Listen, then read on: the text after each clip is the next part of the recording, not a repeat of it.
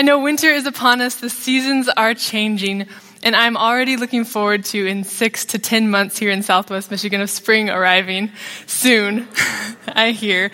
Anyway, but I love springtime, and so our story this morning is going to be set in the spring. It's in Mark chapter 6. So if you want to take your Bible with me, Mark chapter 6, and we're going to read a few verses here this morning in Mark chapter 6, starting in verse 30.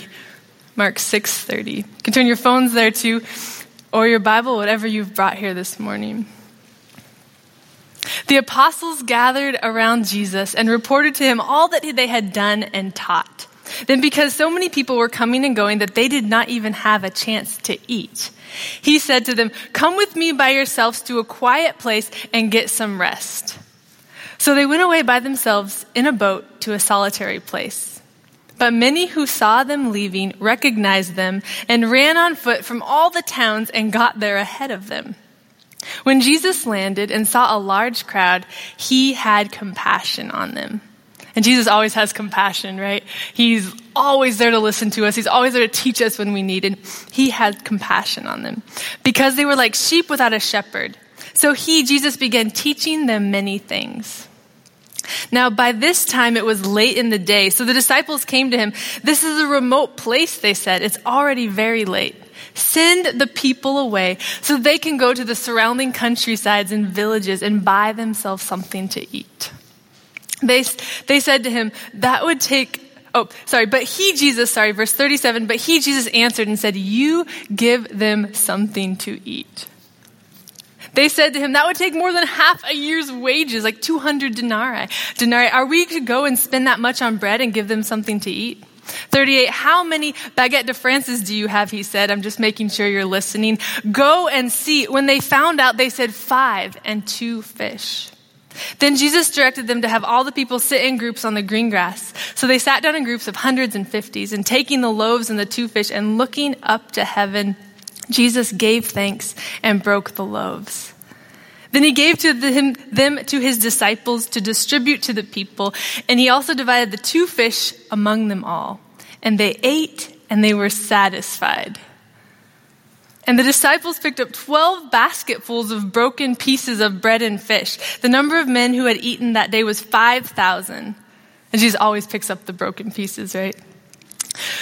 But usually this is the breaking point of the story, but more happened that day. There was more. So we're going to read a few more verses, and then we'll talk about this story.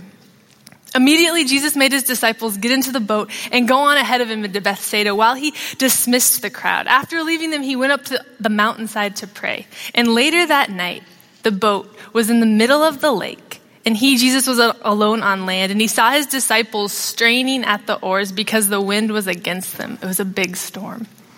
Shortly before dawn, he went out to them walking on the lake. He was about to pass by, but when they saw him walking on the lake, they thought he was a ghost, and they cried out because they all saw him and were terrified.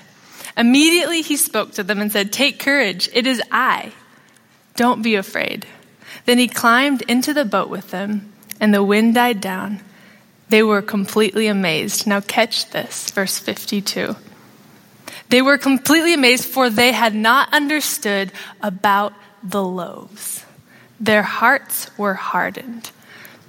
The NAB renders it, they had not gained any insight from the incident of the loaves. And the King James says, for they had not considered the miracle of the loaves. And often, church, sometimes I think that we do not understand the miracles Jesus wants to do in our midst. We've missed it sometimes, church. Right? And so it's hard to receive the miracles God has for us when we miss it. Now, we're going to look back with me to the very beginning. Let's think about this story that we're talking about. And it starts out with Jesus and his disciples, and they're sitting around, and the disciples had just been on a missionary trip, a ministry trip. Jesus had given them the power to get rid of demons, cast out demons, to heal people, to teach about the kingdom of God. And they have all just come back, and they're just meeting and hearing each other's stories and hearing what God has done through them. They're talking about this, and Jesus is giving them instruction also on the things probably they didn't do as well, or they did do as well, some of those things. And Jesus recognized there that they were really tired. So he said, we're going to go across the other side and we're going to go have a little break. And in that moment, Jesus was just talking to his 12 guys, right? They were just sitting there talking to 12 guys, and something happened. The crowd caught wind of this, that they were going to go to the other side, right? And this was before Facebook, before Twitter, before we had cell phones and news stations, for my high schoolers, before Snapchat. Imagine that. I don't know if you could, but before this mass communication systems that we have in place now, a crowd heard that Jesus was going to the other side of the lake and his disciples, and they went across and they beat them there. And this huge crowd formed. In fact, there were so many, the Bible says there was 5,000 men. And in case you were wondering, yes, there were women and children there too, but that's how they counted things back in the day. They said, that's a man, there's some maybe women and children with them. But historians and theologians, they tell us there was between 10 to 20,000 people on the mountainside that day. That's a big crowd, right? A huge crowd. And I've been in some big crowds. I think about the Camporee, there was about 60,000 people there. But anytime you'd be in these crowds of 20,000 people, that's a lot. Some of you may have run races before, and I ran a half marathon a few years back, and there was this huge crowd, and I remember the whole first mile running, you had to go the pace of the crowd. You couldn't go faster, you couldn't go slower, because there's such a big crowd just pushing you on. So imagine with me a time you've been in a crowd that big. I know now we're, with the things of social distancing, this church doesn't feel very crowded, but when it was packed full, it would be like 7 times this sanctuary. It's a big crowd of people. Now, the scripture says Jesus had compassion on the people and started teaching and started healing them. And when Jesus started teaching, it often lasted a while. The disciples had been with Jesus for a little bit now. This is just coming up on his 3rd Passover. So the disciples knew that when Jesus started teaching, it was going to be a minute. Jesus had compassion and he saw these people and he healed them. And the people were so excited and they were amazed. They were hearing things they'd never heard before and they were being physically healed. And whether they were hungry or not, I imagine that they were staying. So the disciples said, hey, Jesus, it's getting late, right? We got to go get something to eat. And what does Jesus say? How does he answer? Exactly. And we know he's about to do this huge miracle. And I don't know what you're going through in your life today. Maybe you need something big in your life today. Maybe God has a miracle in store for you today. And maybe you're wondering, does he still do miracles like that today? But look how he answers. The text says, Jesus said, you give them something to eat. And often when Jesus says that to us, we give excuses. I know I am the first one to give excuses. And both in our lives, and we see in the text, the lives of the disciples, they said, Jesus, have you seen the size of this crowd? I mean, we give them something to eat. We can't do that. Where in the world do we get that? That would cost half a year's wages. I mean, do you know how much that cost, God? And you don't think the God of the universe knows how much that cost, right? And we do that. We say, I can't do it. I'm too scared. It's too much. I don't know if I can ever possibly imagine that. Would God be there to help me? And these are our excuses. And my friends, if we're going to be a community of love on the move here in Berrien Springs, Michigan, and across the globe, we need to get rid of our excuses. We need to let Christ do the miracles when they seem impossible. Because that's when he does miracles. He starts with the impossible. Now, in The Desire of Ages, page 369, Ellen White talks about this story. And there's an amazing quote here. She writes this: like Andrew, looking upon the 5 barley loaves and the 2 little fish, we exclaim, what are they among so many? Often we hesitate, unwilling to give all that we have, fearing to spend and to be spent for others. But Jesus has bidden us, give ye them to eat, and his command is a promise. And behind it is the same power that fed the multitude beside the sea. Whew. It's never about what we can't do. It's always about what God can do. Like God does not, his greatness doesn't match our limitations. And he wants to do something through each one of us. So he asks us to bring this little thing and he will multiply it. So Jesus says to his disciples, you give them something to eat. What do you have? Go find out. Now, Jesus asked the same question to me when I was 17 years old. He said, Lindsay, what do you have to give me? And I was before I had any degree. I didn't even have a high school degree then. I was still in high school. And I said, I don't have a job. I don't have money. I don't have a degree. What can I give you possibly, God? And he said to me, Lindsay, give me your time. Spend time with me. So I don't know if there's some of you out there right now that need to be reminded. We need to spend time with Jesus. I mean, he is the one who gives power and multiplies things in our lives when we need it.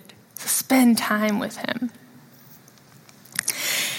And so, okay, back to the story. The disciples go into the crowd and they start looking for the food and they say, Jesus needs food. We're looking for food. We're going to try to, set up a potluck line. I don't know, feed all these people, what we can do. How much do you have? Who has any food? And I don't know if it's just me. I don't know, when you've read this story before, have you ever thought, was there someone else in the crowd with food? That always runs in my mind. I mean, besides 15,000 people, you don't think there's not one person besides the little boy with food there? I mean, I'll drive to the grocery store with my daughter, Ellie. She's 3, if I had not already said that. And I'll bring food with me on the way to the car because she always needs food. So there wasn't one mom there that had crackers stuffed in her pocket. I don't know. But maybe all the snacks were gone that day because the day had waned. But maybe there were some who were holding out. And they were like looking at their one loaf of bread saying, this is not going to do much for this huge crowd.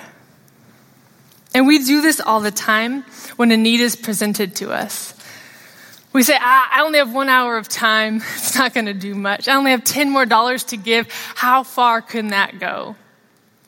Maybe you're a college student and you say, I have this much debt and I have this much income. Should I really tithe?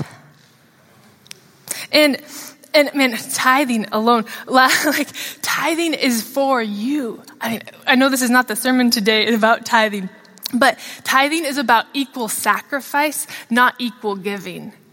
It's a heart thing for us, not for God. He has enough last time I checked. So it's a way for us to give a little and see what God does. And when we hold back, like that person who held that one loaf of bread, they're forfeiting the potential of what God could do.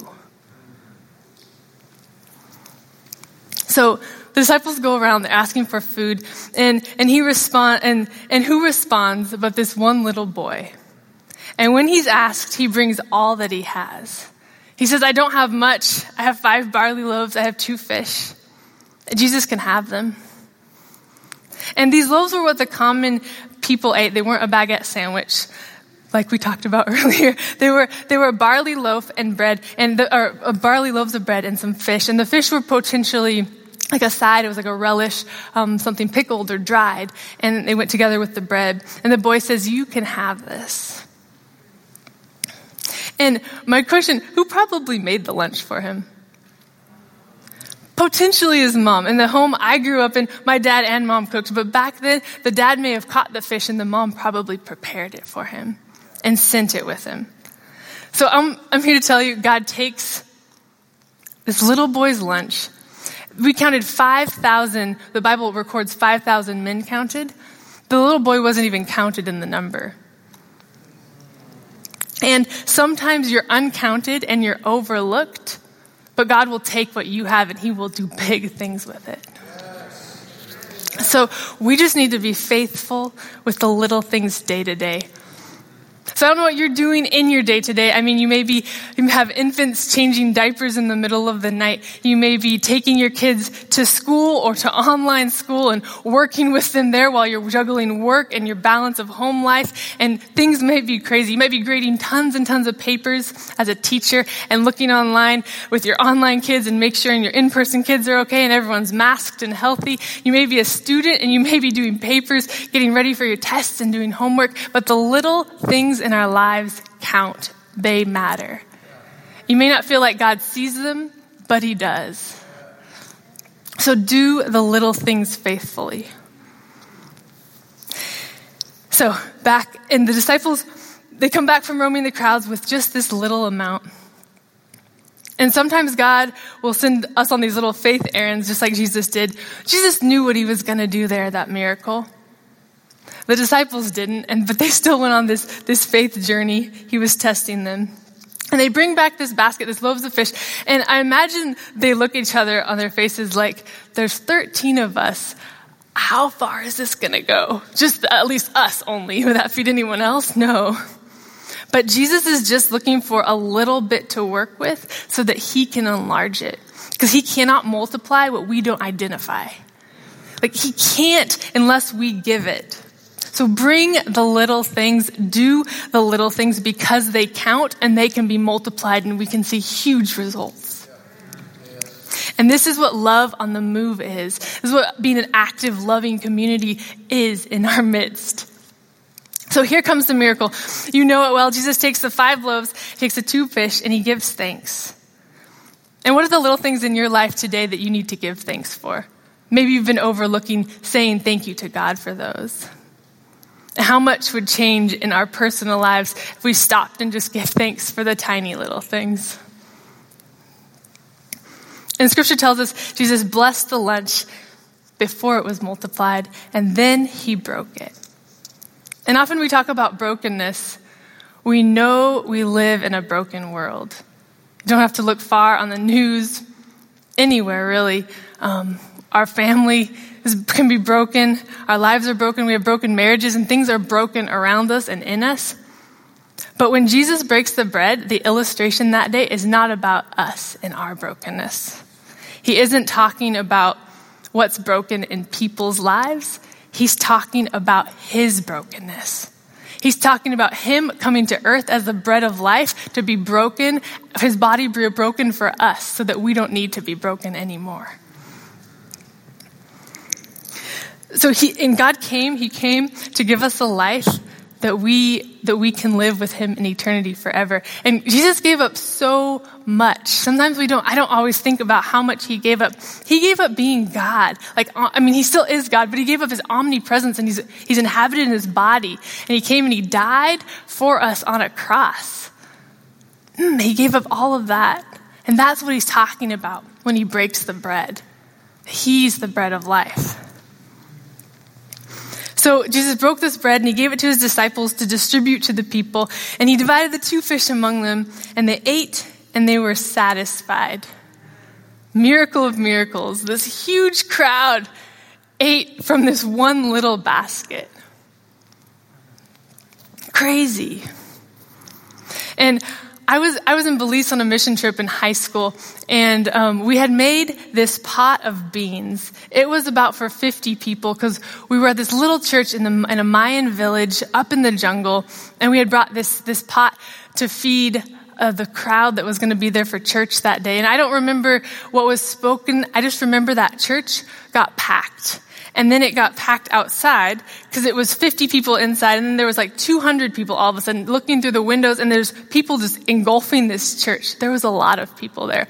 And we had made this pot of beans. And it was sitting. So after church, we had potluck. And we had this pot of beans sitting here and some fruit. And I was sitting with my friend, the both of us had helped make this, and people were going by in this line, and they were just going by and kept getting food, and we kept looking at each other like, it's gotta run out at some point. And they kept getting food, and everyone ate that day there. And we were just amazed, and we kept looking in, there's more beans in there, just not going down. What is going on? So I imagine in that moment, people ate, Jesus keeps breaking it and keeps giving it to his disciples to distribute, and they were satisfied. Now, this is oftentimes the stopping point, which we talked about, but we're going to keep going because the story doesn't end there. For Jesus, there was a lot of things going on in his life right there at that moment. John the Baptist had just been beheaded, and I'm sure that was really hard on him and his disciples. The crowd was there, and they wanted to crown him king and take him away and make him king to get rid of the Romans and to free themselves. That was on the crowd's mind a bit. And amidst this, Jesus was trying to teach his disciples because Jesus knew his time on earth was limited. right? He was trying to teach them to continue to be his followers and to spread his word throughout. So he dismisses the crowd and he sends the disciples across the lake to go pray. He just sends them across the lake and he goes to pray. And the disciples, they knew and experienced the miracles of Jesus, but they didn't yet fully know who Jesus was. They didn't know he was the Messiah, the anointed one, I don't think quite yet. So what happens next? They're caught in the middle of this storm. And the storm is up and they're rowing and they can't get much farther and there's waves and there's wind. And there potentially was even some bread and fish in that boat with them from the miracle that Jesus just did. And they easily forgot just a few hours earlier who Christ was. And for us, we do the exact same thing sometimes. I know I do when storms in life hit, when we are tested, when it truly matters. What do we remember? Where do we turn to? And from the spot on the mountain, Jesus looks down and he sees his disciples and they're having trouble on the sea. And he sees them and he goes and he starts walking on the water just as Jesus alone can do, through the storm, through the waves, to go to his disciples, right? So there might be big storms in your life. There might be big storms personally. You don't have to look far in our world to see the big storms politically. We talked about Revelation with Pastor Dwight and in our grow groups these last few months. And we know big things are here and things are only going to heat up from here, right? We're not slowing down, friends. And we need to be a church to be a place that's different than out there. We need to be such a loving community that people look and say, hey, something's different inside there. Something's different in your heart. To genuinely love people, to teach them the things, the awesome truths we know, and then to introduce them to the awesome person we know, Jesus Christ. That's what love on the move can look like. That's what Jesus can do when we give him the things and he multiplies them, right? So in closing, there's one more verse we're going to look at. Jesus gets to the boat and he says, it is I, ego eimi. And not just like, hey, it's me, Jesus, I'm here, it's okay now. Not that. He says, it is I, meaning I am the Christ. I am the Messiah. I am the Son of God. I'm here to deliver you for eternity. So I don't know what it is for you. It may be what God is asking, what will you give me today? And it may be time. Maybe you've not been spending enough time and you know you need to again. It may be finances, resources, or money. I know we have an awesome church and Renovate is almost there. But honestly, it may be your heart, right? That's what God asks ultimately for us. I want you to give me your heart. So give it. It might be for the first time. It might be again. Give it to him. Do the little things. Give the little thing that counts, and God will take it and he will multiply it. So there's a Connect card. You can grab it online. There's one question on there. What is God asking you to give today? There's also others if you want Bible studies or baptism. You may check those and we will contact you. But remember, the little things count. Let's bow our heads and pray. Father in heaven, thank you. Thank you for a community of believers here. God, we want to be your hands. We want to be your feet. We want to give the things you ask of us, Father. So take them and multiply them in our lives and make us a community that loves people well. In Jesus' name I pray, amen.